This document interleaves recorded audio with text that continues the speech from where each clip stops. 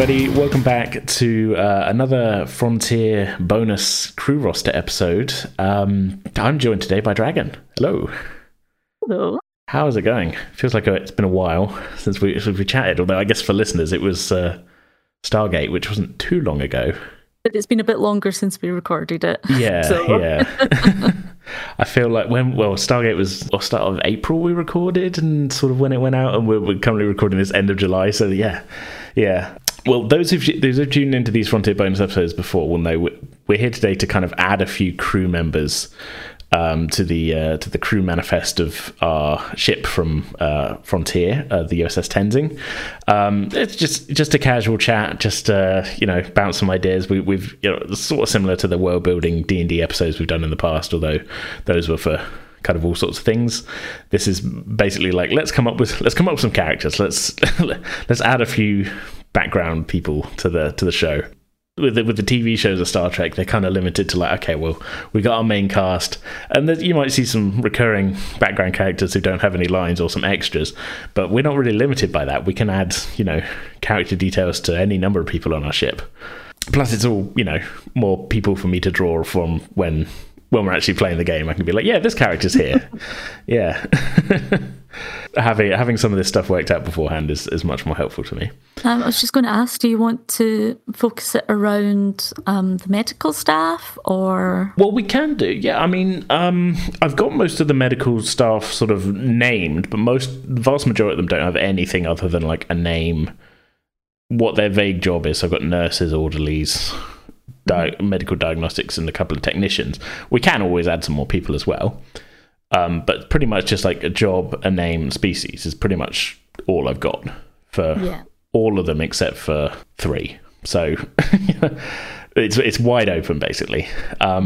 But what we've been kind of doing with these episodes is sort of using your character as a starting point. So with Eden, we kind of added some people to the security section that would be like people who Johnny interacts with a bit more, or at least sort of people who were kind of a bit more on his level that he might run into. Mm-hmm. Did something similar with Mark. We added a couple of science people.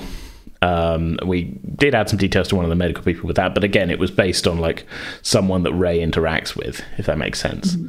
So that I thought that would be kind of a sort of a fun way to do it. Would be to be like, okay, your character, you know where you stand from. So like, who do they deal with? Who are they gonna interact with the most? Well, not even the most, but like, who's somebody that they might have a connection with in their day-to-day life or otherwise, and go from there, sort of thing. Mm. But we don't feel like we need to stick to the medical department, because people on board ship have hobbies. They have people that they just randomly meet in the bar or whatever. I mean, I know Arela hasn't thus far been in the bar too much. I think we kind of established. My only concern is that Arela is probably the least sociable out of our characters. Yeah, doesn't do a lot in crowds, does she? Crowds are just there's just too many emotions like firing at her. So I imagine hobbies are more likely to be either individual or like fairly few people. I think I'm going to go along the lines of plants, because I really like plants and I can ramble about that. That's good. No, that's good. Draw from... Yeah. I mean, the fun thing about, working in Star Trek and like in Starfleet, especially in this era that we're set in, is that the ships are kind of pretty luxurious, really. And when it comes down to it, there's plenty of like scope for like people they work their 8-hour shift and then they've got time off to do whatever they want, kind of thing. Yeah, like they're not suffering for amenities or space or... No, I mean, like there's all the holodecks. We know that there's an arboretum on board. There's any number of crew lounges, although we on Frontier usually end up in the same one, just especially because I guess Eden has picked that as Johnny's favorite one to go to. But like, there's any number of different like crew lounges and like places to just sort of do their own thing and such. So I mean, I would imagine we can pretty much, if you want Arela to have any kind of interest or hobby, we can say that there's definitely a place to be doing that, and there's definitely probably somebody else who is also sharing an interest. It's not like we can say, like, she's into plants, oh sorry, she's on a spaceship, there's nowhere to do that. There's definitely an arboretum on board, which is kind of like a 2-story. I think it's 2-story, but there's one on TNG, but like similar class of ship. So I've just said there's one on this ship, sort of thing, which is sort of a fairly large room with basically room for growing stuff and all kinds of things. And frankly, the Arboretum sounds like a fantastic place, and Irila wants to meditate. So if they've just been on an away mission, or after the big fancy dinner, when Ray collapsed, okay, in medbay for ages. After that, get some sleep, check on him, go meditate. See if you can think of anything. I mean, I think we had a short scene, didn't we, where Rila went and meditated on the holodeck. Yeah, I think it was the holodeck that time. Yeah. Yeah, but if we want to, we can 100% say that like a lot of the time she goes to the Arboretum, like, because I think there'd be it's a difference between going to the holodeck and there's holodeck flowers, which can be pretty convincing, but the Arboretum is real plants, real environment, basically. Other than I've been kind of like thinking in my head, like, because obviously TNG had a budget they had to stick to, so it kind of looks like they've taken a room somewhere and just put a bunch of turf down, a few flower beds or whatever. But I've been thinking like maybe the walls on R1 have got like, I don't know, hollowed things, so that like it looks bigger in there than it is. So like, I think it could easily be a nice place to sort of go. Yeah, I'm imagining that like one side of it is like fairly well manicured, and then it feels wilder like the further to the other side you go. I imagine that would suit different people, different species, even preferences. For sure. I mean, it's not, the shows are pretty much human centric, aren't they? But like, I think that's just, again, another limitation of making a TV show sort of thing. So we don't need to stick to that at all. Yeah, we're not having to do all the special effects and the makeup. No. We can just be like, this is here, it looks great. Imagine it. Yeah. Okay, so with that in mind then, I feel like the Arboretum would probably have a couple of people who are, if not like working there, but are like they've taken it on as like, okay, in my spare time, I help take care of the Arboretum. I've taken responsibility, if not for the whole thing, but like, this is a section here, I want to grow some plants from my home world or something. Mm-hmm. Having like a communal place where people can grow stuff that they like and is familiar is a good place to jump off from, I think, maybe. Yeah. And it's also the sort of thing that even if Irila wasn't herself like interested in the plants in the atmosphere, like I can imagine that she would recommend people go somewhere like that to help de-stress and things. Like a sort of peaceful, therapeutic kind of place to be. Especially for humans, looking at greenery is good for you. For sure. Well, we can sort of add, I mean, there's on TNG, Keiko, who marries O'Brien, is in charge of the Arboretum on the Enterprise, but she's not an officer at all. She's not in Starfleet. Mm-hmm.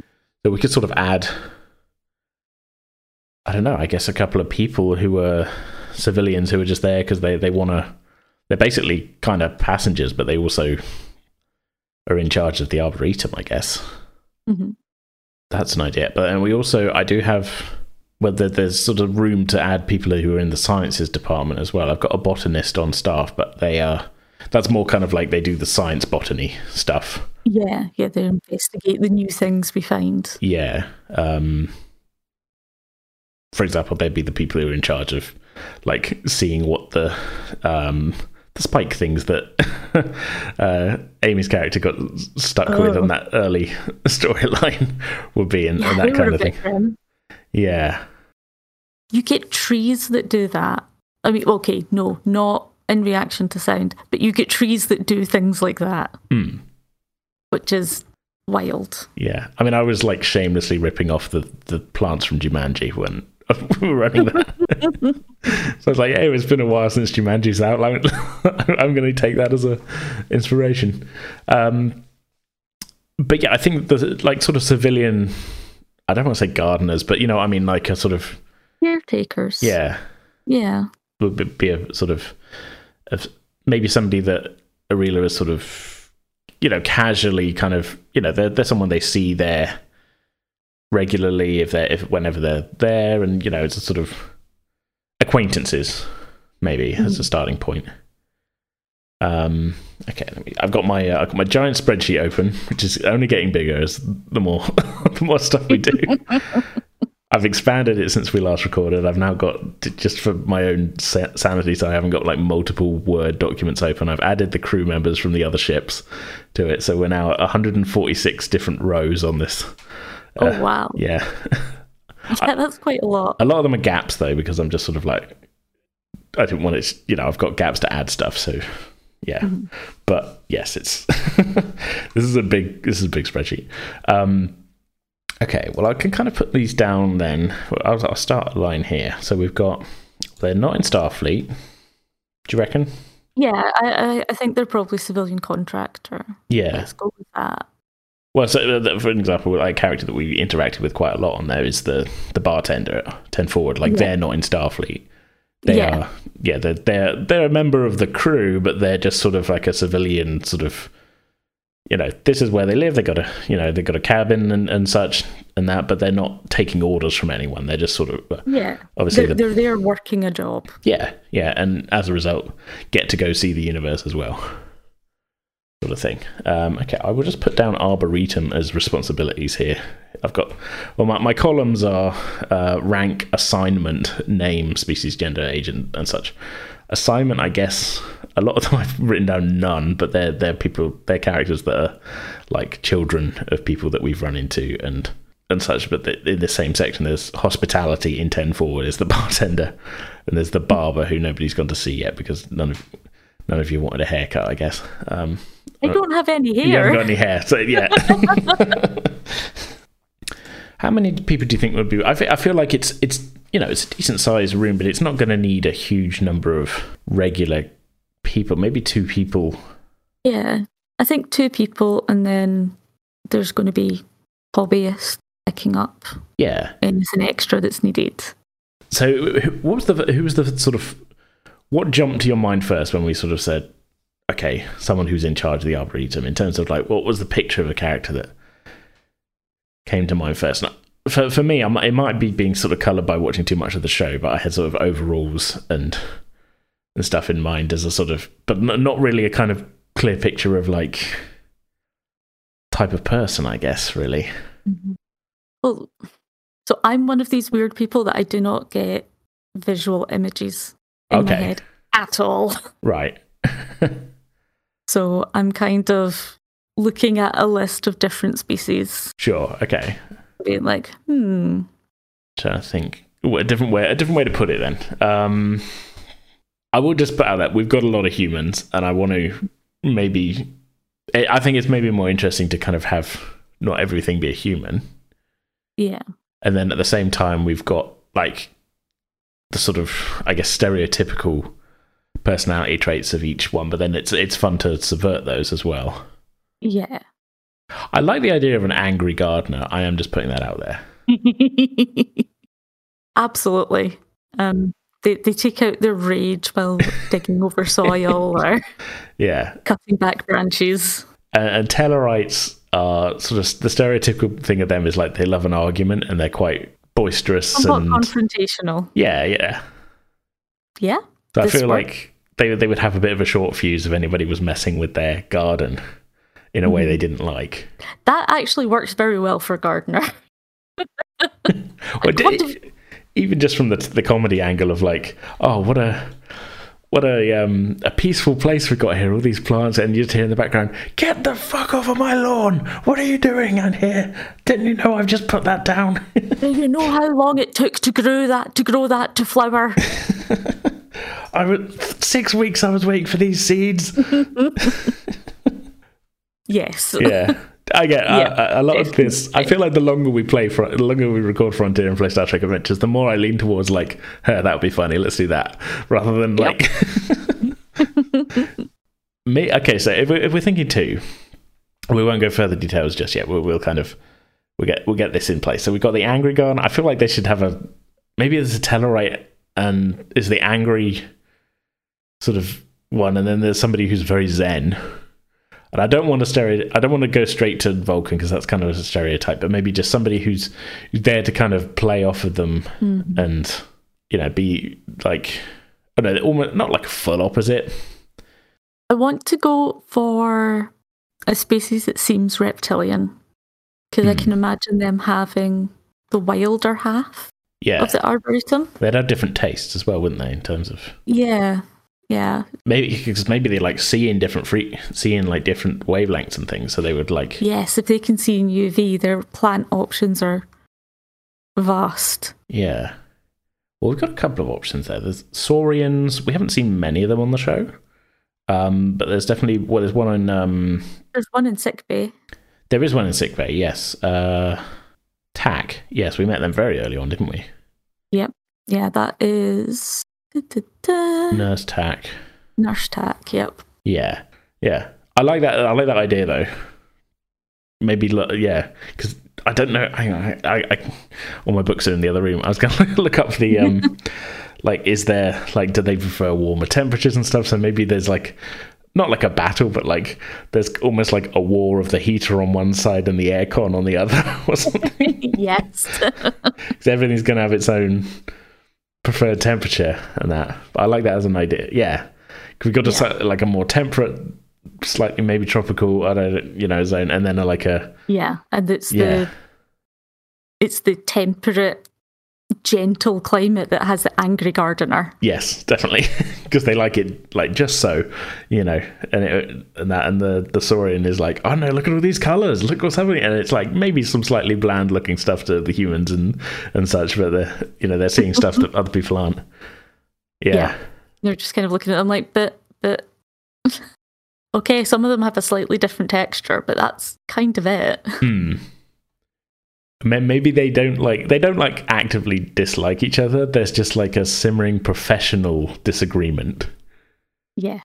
So like, it's not my fault you can't see the beauty of all of these colours. Exactly. And they just there's no there's nothing personal that's come between them or anything. It's just occasional encroachments between the different sides, and then Your plant was growing too far over this place. Bit of a clash, yeah. Yeah. Okay, I like it. I'm just going to add to my notes then. Angry gardener, chill gardener. Well, we thinking chill gardener or like enthusiastic, I think is kind of the... Enthusiastic, I think, is a good counterpart to angry. Yeah. Enthusiastic, probably fairly cheerful. Cheerful, yeah. They're able to surround themselves with all of the things they want. Exactly. They're just a little sad that nobody else can, or not many other people can see it.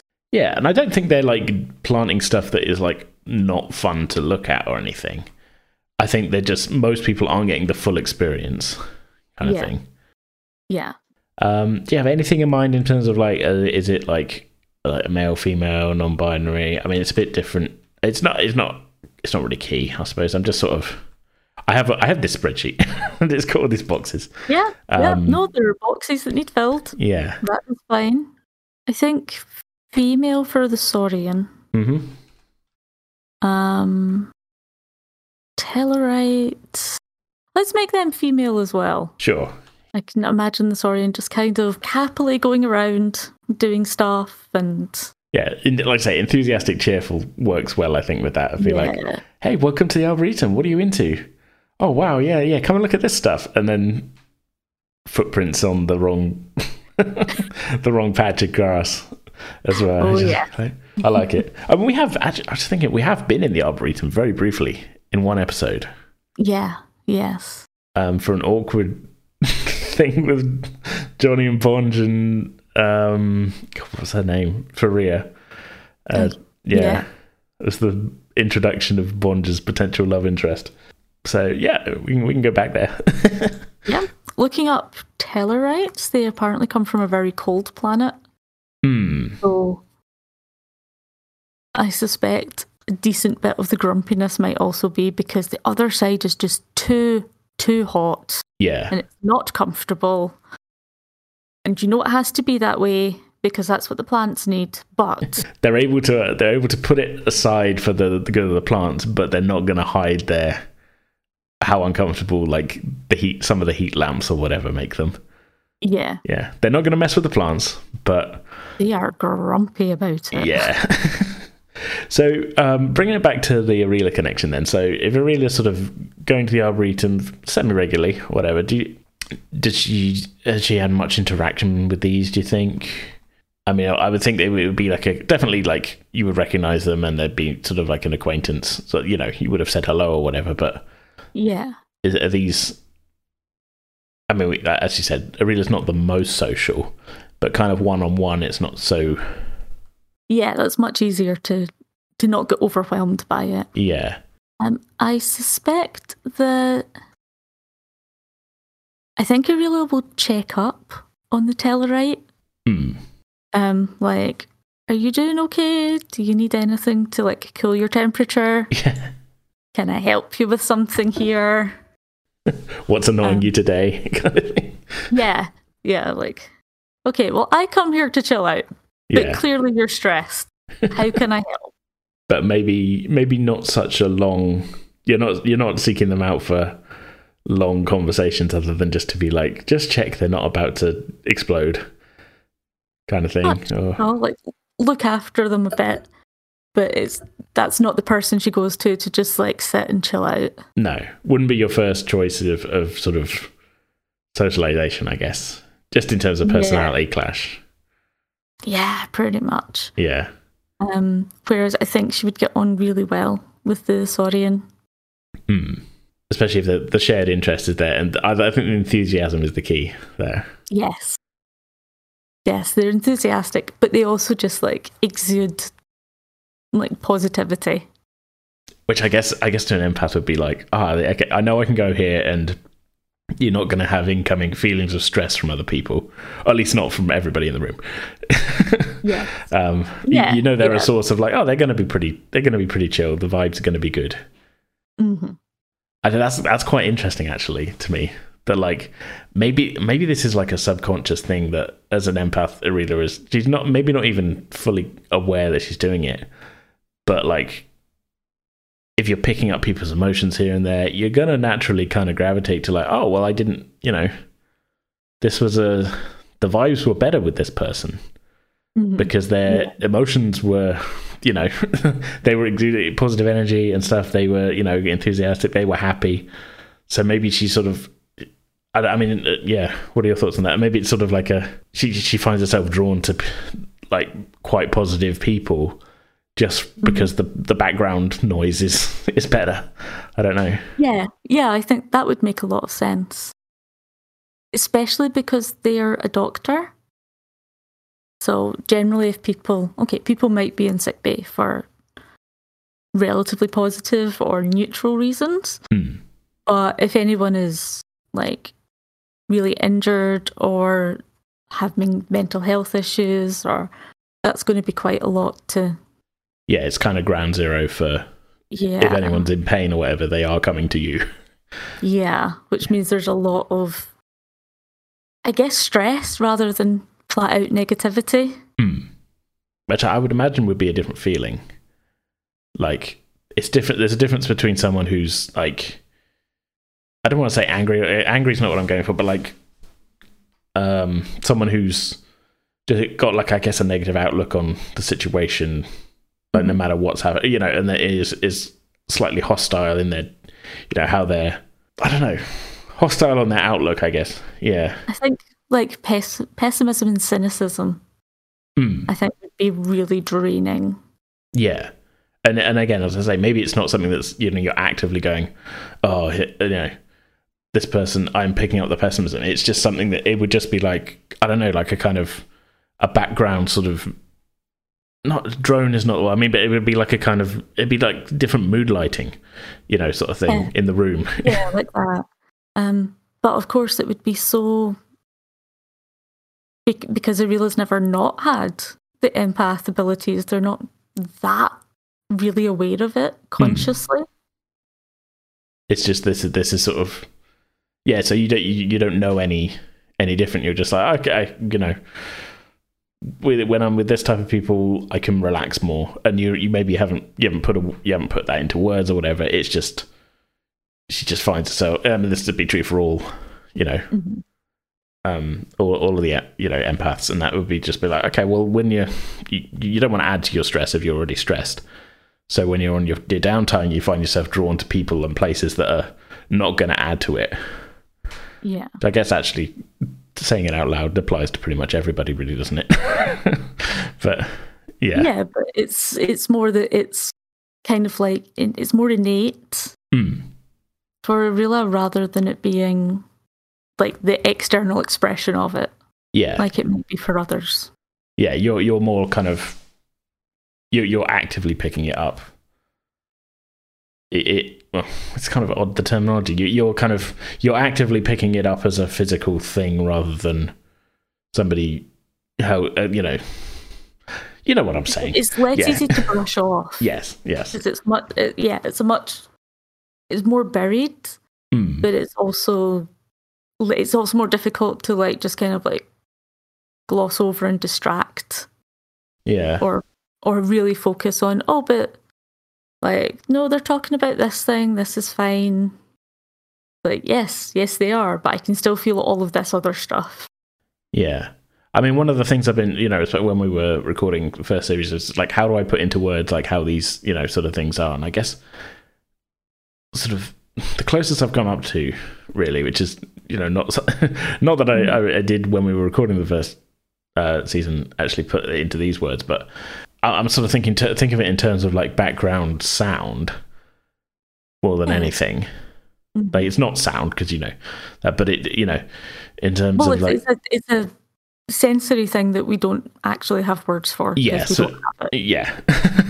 So in terms of like if the feelings are good, it's like a really nice orchestra kind of chord sort of thing, and when things are bad, it goes discordant and hurts the ears, but like not the ears, hurts the empath senses sort of thing. Yeah.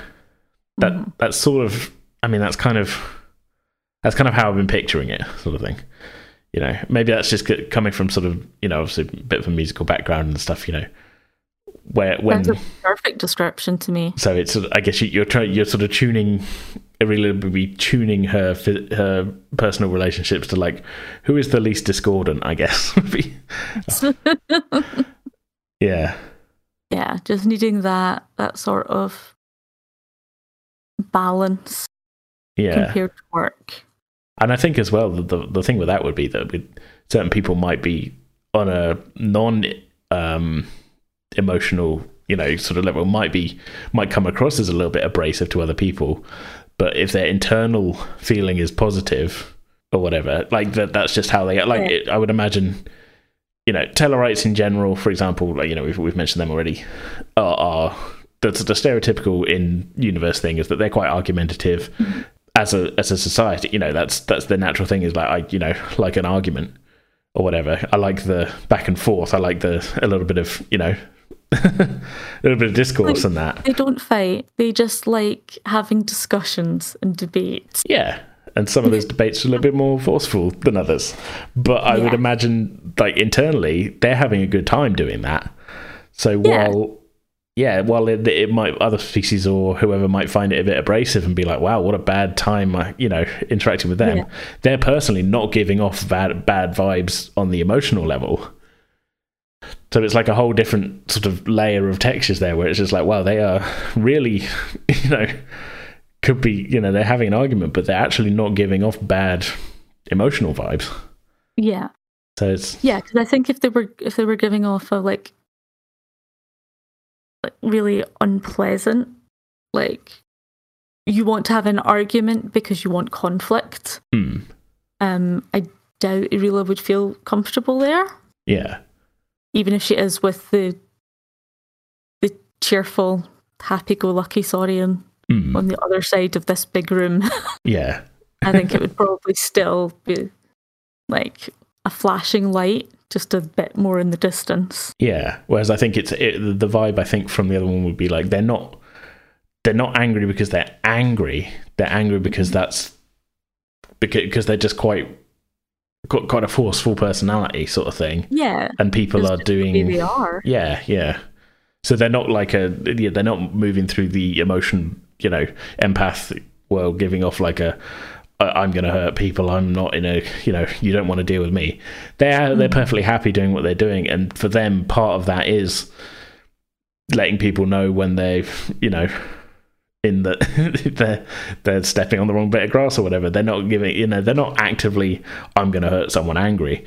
It's just, they've got a different sort of, I guess, conversational level where they would, to them maybe, in their vocabulary, that's just saying like, hey, don't step on that. But to everybody else, it's coming across as like, what the hell do you think you're doing? You get, getting on my, Yeah. If I don't tell you if you do something wrong, then you're going to keep doing it wrong. Yeah, exactly. Yeah. So it's an interesting sort of second layer. I people like that. Yeah. With the flip side of that as well, this is a character that Eden and I came up with on one of these, is another member of the security department who's same level as Johnny in terms of ranks and everything. We've kind of come across. Well, I need to explain two characters for this. The first one is sort of Johnny's nemesis, but he doesn't know she's his nemesis. Like he's her nemesis, basically. Okay. Like it's a Klingon, and she's been on the ship a little bit longer than Johnny, and she's frustrated that he seems to be getting all the good jobs. And she's kind of, she's a little bit, Klingon honor at stake. It'll be like, why is this Johnny Connor being picked again for these missions, sort of thing. And she's got a Tellarite friend who is 100% there for the drama. Like the Tellarite does not actively dislike Johnny at all, but is perfectly happy to wind up the Klingon because she just likes the vibe that is she likes the hostile vibes that are at play because it feels like home, sort of thing. Oh. So it's a little bit maybe of a shit stir, but only because it's just like, well, this is the comfort. This is how I feel comfortable when there's a bit of a higher tension level here, But it's so boring most of the time if we're not doing this. Yeah, all these Starfleet people getting along. Let's stir it up a little bit. So she's maybe like the Klingon was like frustrated and annoyed, and this Tellarite is not helping the situation. Doesn't actively have anything against Johnny, but it's just there to stir it up and maybe make it a bit more tense, because it's just like this feels like, I remember Tellarite Christmas dinners at home, everybody shouting at each other, and she's just trying to get to that point. So yeah, I can imagine that would be so aggravating for Johnny. Well, this is the funny thing, is that I think this is what Eden and I came up with, is that Johnny doesn't actually realize that the Klingon is annoyed at him, like at all. Like to him, it's just like he's just getting, he's what we've seen, which is just like, oh yeah, no, I think I'm doing okay in the security department. I'm doing all right. I got my friend Bond. I've been doing this stuff. Meanwhile, on the other side of like the lunchroom is this Klingon basically being like, fucking Johnny, getting all the good jobs, getting fully wound up. The Klingon is wound up. Johnny's just completely oblivious. Oh, that's fantastic. Yeah. But to my point though, is like, I think what we're coming into with adding this extra texture, and it's same with, we came up with Mark with we gave one of the junior doctors his archery one, is that people are, we're kind of adding the texture level, which wasn't intentional, that like people on the ship are operating on very different kind of cultural and emotional wavelengths kind of thing. Yeah. Like the junior doctor that does archery with Ray is Vulcan, and is pretty much just doing the archery as a kind of, I guess like a focusing sort of exercise kind of thing. I can't remember exactly how he put it, but maybe Ray is maybe slightly feeling a bit more competitive, but the Vulcan is not coming at it from the same kind of point of view as Ray. We didn't go into it that deeply, but in my head I was just like, well, these are two very different characters doing the same activity. They're not going to be they're not going to be looking at it the same, so I think my point really was like, it's interesting as we add more to the crew to sort of see like, okay, they're all kind of united in this, like, yeah, we're running the Tenzing well from our mission. It's going, we're going to explore the unknown, but they're all got very different points of view. That again, it's just interesting to me. So I'm kind of waffling a bit, but yeah. Oh no, I like it. It definitely gives more. It gives a lot more of the richness. And it's going to be, because it's essentially like a small city. Yeah. I think the crew is 750. I think. I've got that number in my head from somewhere. Yeah, which is it's not a huge amount of people, but on a not the big. It's not a small starship by any means. We got lots of decks and things and everything, but it's a lot of people that are kind of in it's like you say, it's a small city, all kind of in one sort of enclosed environment. Of course, there's going in and out and everything, but like people are seeing each other every day. You can go to the holodeck and sort of get away from it, and there's places and things to do. But really, some of the departments aren't that big. Really, you're going to be seeing the same people, and that, like, for example, and your department is like, we are the hospital for this town, sort of thing, So it's, I don't know. It's a sort of it's interesting to just sort of the underlying psychology of like everybody has to get along, but like how are they thinking at these different situations? I don't know. I find it quite interesting anyway. Okay, I think I'm very happy with these gardeners as like a sort of thing of like, okay, they, at the very least, it's added another layer to the arboretum now, which is in my head up to this point was just like, it's it's a nice space. There's plants. There's maybe like a little pond and stuff, and it's it's not a tiny room, but like it's not this is just a peaceful room and we've been there once, and all up to this point, all I had in my head was there's plants and there's a bench because I mentioned a bench, and that's that's it. So now knowing that, okay, we've got a more temperate zone, we've got that, we got two different gardeners with two very different outlooks on life, and it's interesting.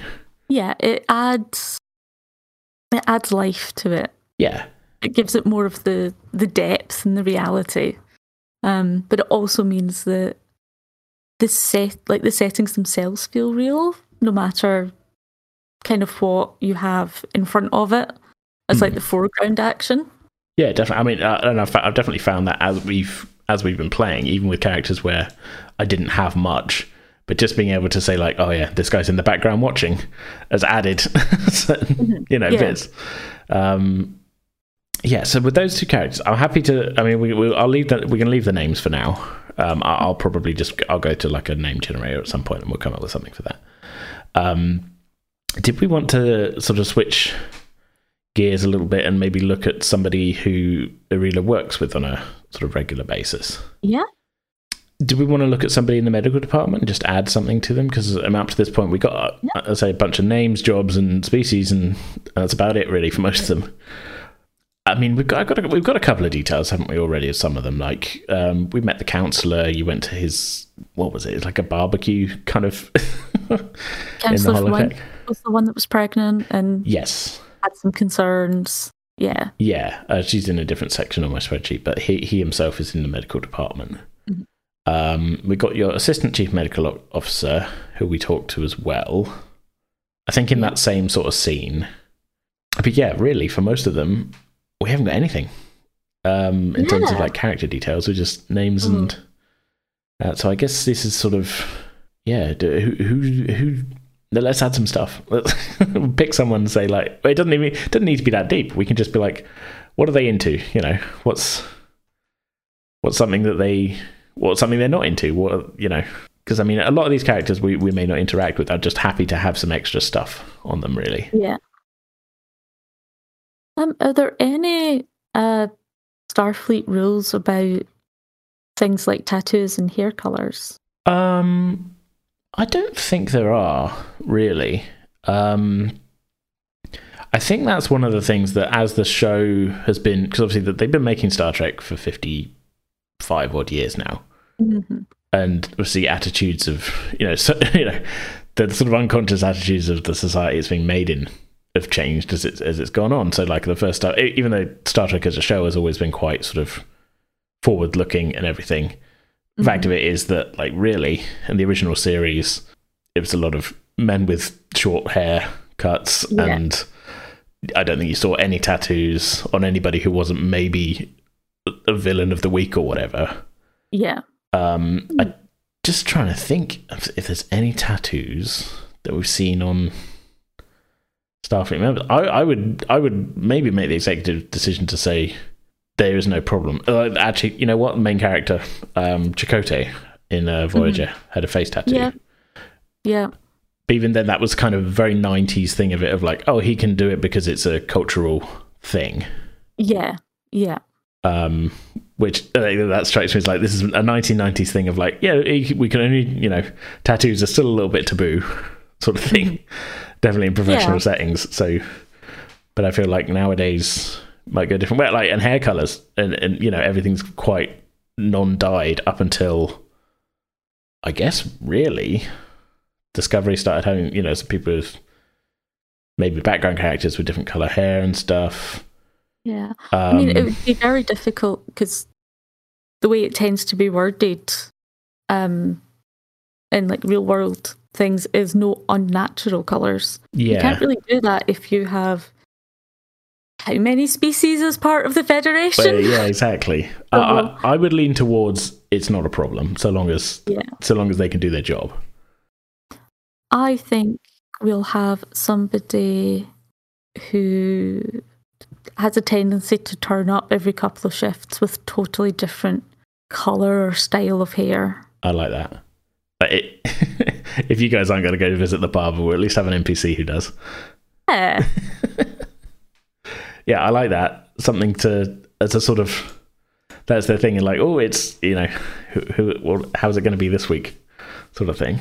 Yeah. You're never quite sure how their hair's going to look until they come in for their shift. Yeah. And we're into 2378 now. So we've got 350 years of hair color changing technology ahead of us that's going to make this so much easier. Oh yeah. Could be absolutely anything. Yeah. Go from a buzz cut to incredibly long. I can't see why not, because I mean, even like in sickbay, there's like dermal regenerators for sealing wounds up, like perfect. So why can't it just be like, here's a hair growing ray or something, hair growing ray? You know what I mean? But like something, something that would be like follicle encourager, not encourager. That's a stupid word, but like follicle growth accelerator or something. There we go, techno babble. But okay. Well, we've got a list of characters here. Who do you think would be the go-to for that? I'm actually leaning towards Nurse Jaria, the unjoined Trill. Yeah. Who we have had mentioned in game because she was on the list of Trill to potentially talk to when Ray was having his problem. Mm-hmm. But I think was discounted because she didn't have a symbiote. Maybe here's the deeper story there, is that like we could add that maybe she originally applied for the symbiote program, but wasn't chosen. Yeah, wasn't chosen, and a sort of I guess a lot of Trill growing up would have heard stories about symbiotes live multiple lives. Sometimes they are this type of person, and then they might go to a completely different type of person. So maybe she sort of, again, another subconscious thing is just like, well, if I can't have a symbiote, I can at least control how I look all the time. Yeah, definitely. And I can also see that even if they weren't chosen by a symbiote, they can still, it means that they can vary themselves as much as they like. Yeah. Within regulation. Yeah, I mean that's what I meant more than the they can change themselves for themselves. I'm trying to think if there has been any kind of main things about regulation thing, and I think the main thing really I can think of is there was a whole odd thing where Riker was getting super aggro when what's her name? Ensign Rowe was a Bajoran and had the earring on. But that was because I think he was getting aggro because she was kind of like, she was like a bad apple or something, and he was like laying down, I don't know. And then by the end of the episode, she was allowed to wear it and something.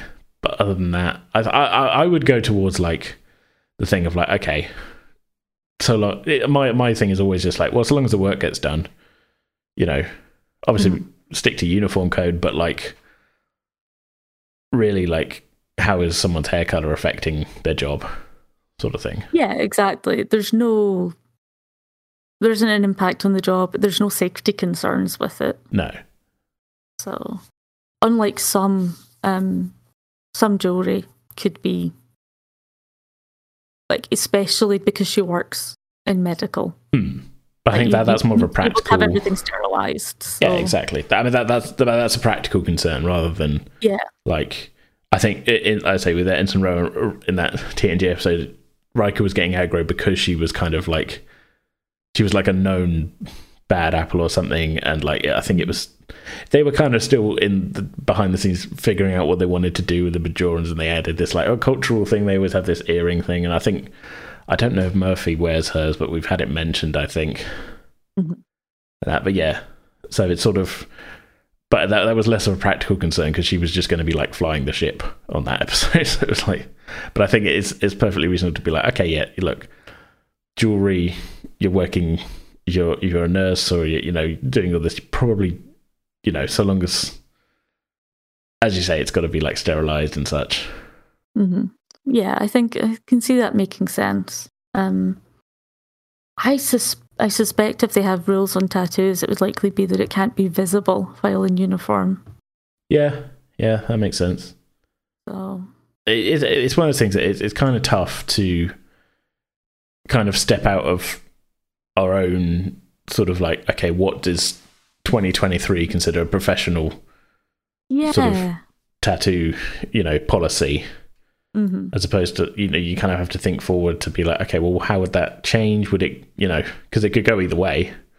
Yeah, it really could. They could go back to being just like really not a normal thing at all. I think the in the context of like how Starfleet is generally shown, they're generally pretty sort of, uniforms are quite, well kept, but, sort of professional looking. You don't really get short sleeve stuff. Yeah. So much.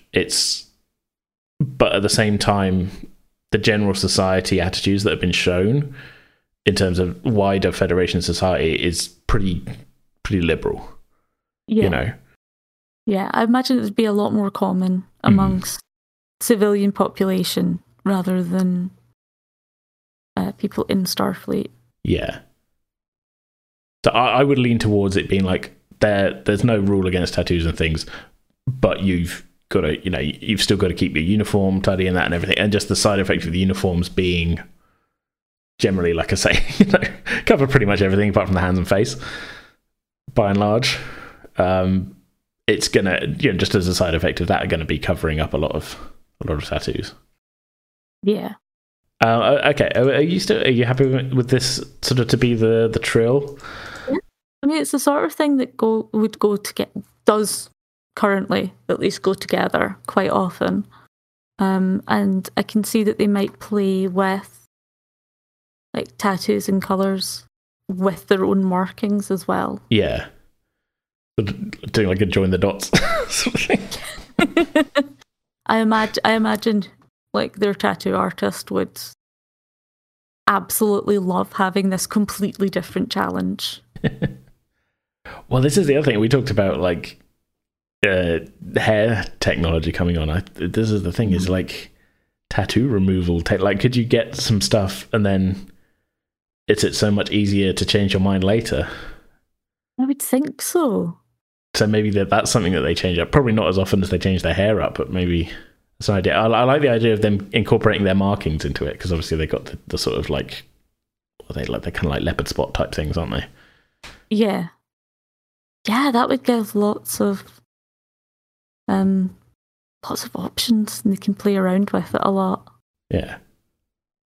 I will add the note then. Frequent hair colour changes. Has and changes tattoos. Yeah, that works. I tend to keep these notes fairly vague because I'm fitting them into an Excel spreadsheet. But just to give me, because I'll remember this conversation when we next talk to the character, if we ever talk to them. I don't know if they've ever had any lines, but we'll find out. We will find out. Yeah. Okay. I like that. I think to wrap this up, let's have one more quick fire thing to add to one of these medical characters as we're sort of basing this around Darila. Let's pick someone we don't know anything about. Okay. So some of these I've just kind of I was like, well, who would be working in the medical department? You know, you got yourself, you've got a few doctors, a few nurses, orderlies, medical diagnostics. I think I just put them in there because I don't know if you remember, I downloaded those enterprise plans. Yes. And it has a quite detailed layout of the what the medical bay would be like on the Enterprise, which, as this is a very similar class of ship, I've kind of gone it's the same here. It's it's not identical probably, but whatever. This is the only in-depth plans there are. But that had a diagnostics lab on it, so I figured there would be kind of a couple of dedicated people there who are running that lab, and I've got that separate there as lab technicians. But I guess there's another lab as well. I don't know. So we got medical diagnostics. I think their specific job, I guess, be working the diagnostics lab, and then there's a general lab as well. We've got 3 lab techs, which I guess they're running bloods and things. But yeah, we've got a few to choose from here. The one that jumps out at me is the Edosian, where I was I need to. This strikes me as I need to mix up the species that we got on here so it's not all humans again. Them, I don't think we've seen on screen at all anywhere other than in the 2 animated series. Was Star Trek the animated series from back in the day with it way before TNG, but after original series. And I think there's one on Lower Decks as well. These are weird kind of bald, 3-legged, 3-armed. I think they've got 3 arms. And I threw one in there just to be hey, there's a thing. But I don't really know what we could add to them. What did I put them down as? They're an orderly. I don't know. I think I was just almost making subtle jokes to myself at this point that the orderly would find it easier if they had 3 arms to push something around. But I don't know whether to add I guess we could add another hobby. Hobbies is my go-to, really, just because it sort of says something about a person, and also is something that I can have them talk about at the same time. And also an activity that I can give to another character, and then I can in my head be well, these characters would know each other, sort of thing. But I think we want to. I don't know. I kind of want to vary things up a little bit in terms of I don't want everybody to be into the same stuff. Yeah. What if the lab techs were all in a band? There's 3 of them. They're cooped up all day. Oh no, there's 2 humans and a Vulcan. I don't know what kind of. Like a 3-piece avant-garde electronic. Or some of them do competitive dancing. Oh, I like that. That's different. Kind of like ballroom. Ballroom dancing. Maybe competition ballroom dancing. I like it. But there could be almost an infinite range. I mean, yeah, because this is the thing. Even if there's nobody else on board the ship who's into it, you can just say, "Computer, put me in a holodeck program as a ballroom dancing competition." Yeah, and they can still do it against pretty real seeming opponents. Opponents, I don't know. Yeah, competitions. You know what I mean? It'd be yeah.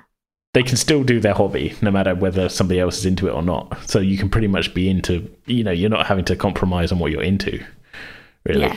Unless what you're into is hunting other people for sport, I guess. And even then. If you keep it to the holodeck, I'm joking, really. I'm assuming there's nobody on this ship who's into people hunting.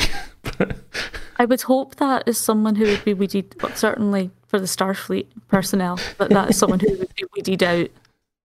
Yeah. Oh, yeah. On application, because just on the application. Yeah, I like my physics. I like, I learned how to fly a shuttle as a kid, and I once killed a man. And I'm just really excited to be applying to Starfleet. Yes. Okay. I like ballroom dancing. Ballroom dancing is very good. Like maybe they've done it from a younger age and they've just kept it up. Yeah. Would this be like a pair, do you think? That like they work together and like they've, someone's like, maybe one of them's gotten the other one into it. Yeah. Yeah, one of them's done it since they were a kid, and when they were first stationed together, they're like, oh, so what do you do when you're off shift? Like probably assuming like, go to one of the bars. Like, and it's just like, no, I do competitive ballroom dancing. Yeah, tonight we dance. Okay, I like that. So, if there's a pair of them that have kind of, we could actually almost have this pair be a couple. How would that feel as well? Yeah, that would definitely. But explain how they like. If they're a couple, they've then been moved. They met on a different posting, and as they're a couple, when one of them was transferred, they transferred together. They were able to follow. Yeah. Yeah, I like that. I'm just thinking who we could have this be then, because we could even add new people. Yeah, that's true. We don't need to fit it to the ones who were there at all. I think I just took like a vague guess at how many doctors and nurses there would be on a ship this size and such. Yeah, that's kind of... I'm not sure how else you could do that. No. Really. I was just like, there's 750 people, so like 3 junior doctors, yourself, and the assistant chief medical officer. I was basically basing it on like how many doctors there are in my local GP surgery, which is based on the state of the NHS. It's probably not it's probably underguessing what it should be. But they've got better technology. That's true. So yeah. But then nurses, I probably should have sat down and been like, well, there's 3 shifts, so there should probably be at least 3 nurses on at any one time, in which case we haven't got enough nurses. Yeah. Maybe we could add a pair of new nurses then that are like a couple. Yeah, let's do that. What are we thinking? If it's ballroom dancing, are we thinking humans? One of them's human. One of them's human, okay. Who would the other one be? I mean, it would have to be a fairly humanoid. Yeah, I think they'd need to be humanoid. But... And we've got a lot of options, really, because a lot of the species, the main difference between human and them is they've got a different shaped nose. Like, they've got various face... Or they have ridges. Yeah. But other than that, it's pretty much just a human, which is... Yeah. I mean, it's convenient for a lot of things. It definitely is. It's definitely convenient for the makeup department. Human and... Ooh. What about occasion? Well, that could work. Yeah. Like they're good agility. So we're thinking Vacation was the one who got the human into ballroom dancing? Yes. I'm kind of thinking like instead of like the gymnastics based like competitive dance. It's like a ballroom based with children. Sort of just like this was just maybe this was a fun activity. Wherever they grew up, this was one of the larger activities that just was a youth club or something, and that's just gone into like a lifelong like this is what I do to relax sort of. Okay, and I've practiced ballroom dance from a young age, partner of, and I've left a blank because I haven't got a name yet for them. Yeah, I like the idea because I've put a few couples on the ship, but having sort of that's more just like a character that has a partner on the ship, and we haven't in most cases actually met the partner. But I like that as a concept. And then that's 2 people in a realist apartment that we can meet and put into scenes and things. So yeah, that's fun. Well, I'm happy with everything we've come up with today. I don't know. Is there anything else you want to add before we, I guess, call this to a close? I don't think so. I really like all of these characters. I like that we've managed to get away from being quite so human. Yeah. Dominated. I think it's just a case. It's such. I think when I'm building, especially from a starting point, it always just the easiest thing is to just say, "Oh, it's a human from this place. They're into that." Mm-hmm. But also, it's sort of trying to get away from the. It's using the other species, but then trying to get away from the stereotype thing. Because obviously, at this point, we've had however many hundreds of episodes of Star Trek, and every single time almost that you run into a Vulcan, they're like, it's the actor doing some sort of Spock impression, basically, most of the time. And while, that's maybe the sort of as written species sort of thing is, as a little bit like. I like sort of adding the texture and being like, okay, this is a character that's like this, but it's less surface level stuff. Let's add some. What are they into? What are they doing? Why are they here? Kind of thing, rather than just like this is a Vulcan. They are stoic and they like to raise an eyebrow at things, rather sort of thing.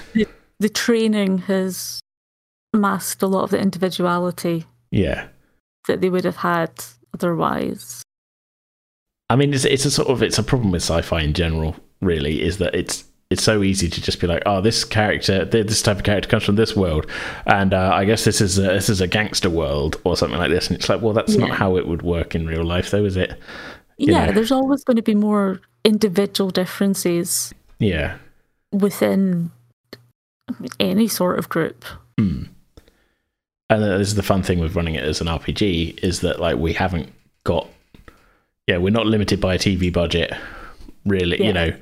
We're not, as much as I try and stick to hour-long episodes here about, when the things, we're not limited to oh no, we've got to get the story wrapped up in 45 minutes with commercials, Yeah, sort of we've got a lot more possible time to play with. Yeah. Yeah. Just fun, bit more freedom.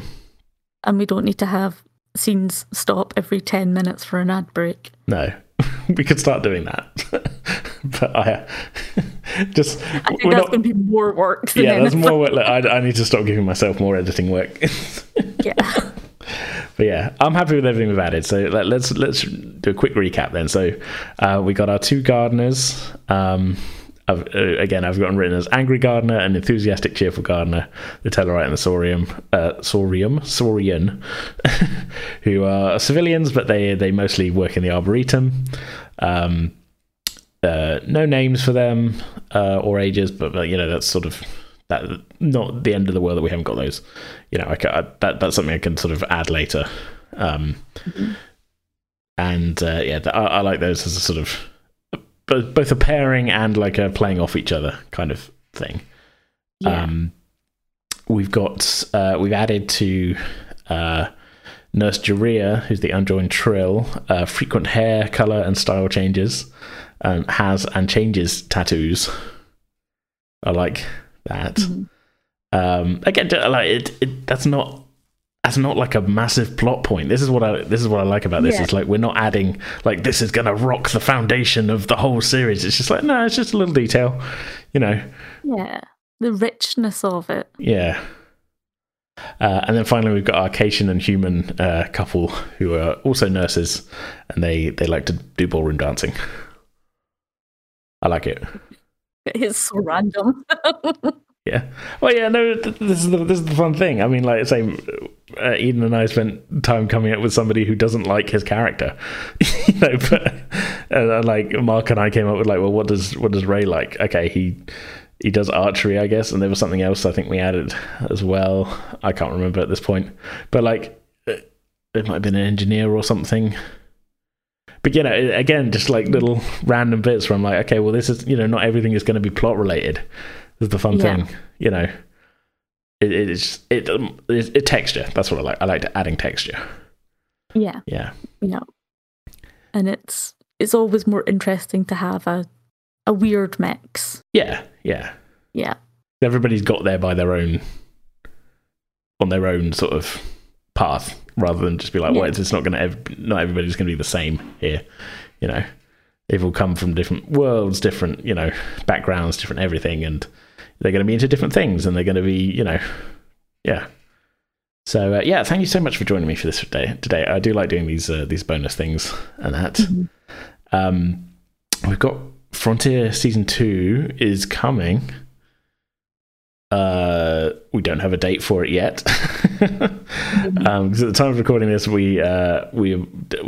sort of in the process of sorting out what's coming next on the podcast, which is going to be some D&D, and then following that, we're going to be doing Frontier Season 2. But it is coming, and I have started writing and stuff, and it's going to be good. But excellent, awesome. But like I say, thanks again for joining me. Listeners, in the meantime, I think I'm not entirely sure the order of things. I think next episode is also going to be another one of these crew roster ones with Amy, and then after that will be D&D. But that should be, I think, if I can get it organised, in 2 weeks' time on the regular release day, which I think, if I've got my dates right, should be on Thursday, August 17th. That one should be coming out. Obviously watch this space because organising is tough. But in the meantime, you can find all of our stuff, all of our links to our socials and Discord and Ko-Fi, our merch store, and I guess everything. It's been a while since I've been on there. I can't remember what I've got. It's all at pretendingwithdice.com. So head to there in the meantime. But we'll see you all very soon, in 2 weeks' time for another one. I've forgotten how to end a podcast. It's been a while since I've done one. So, thanks again for joining me, Dragon. And thanks for having me. It was a lot of fun. And we'll see you all soon.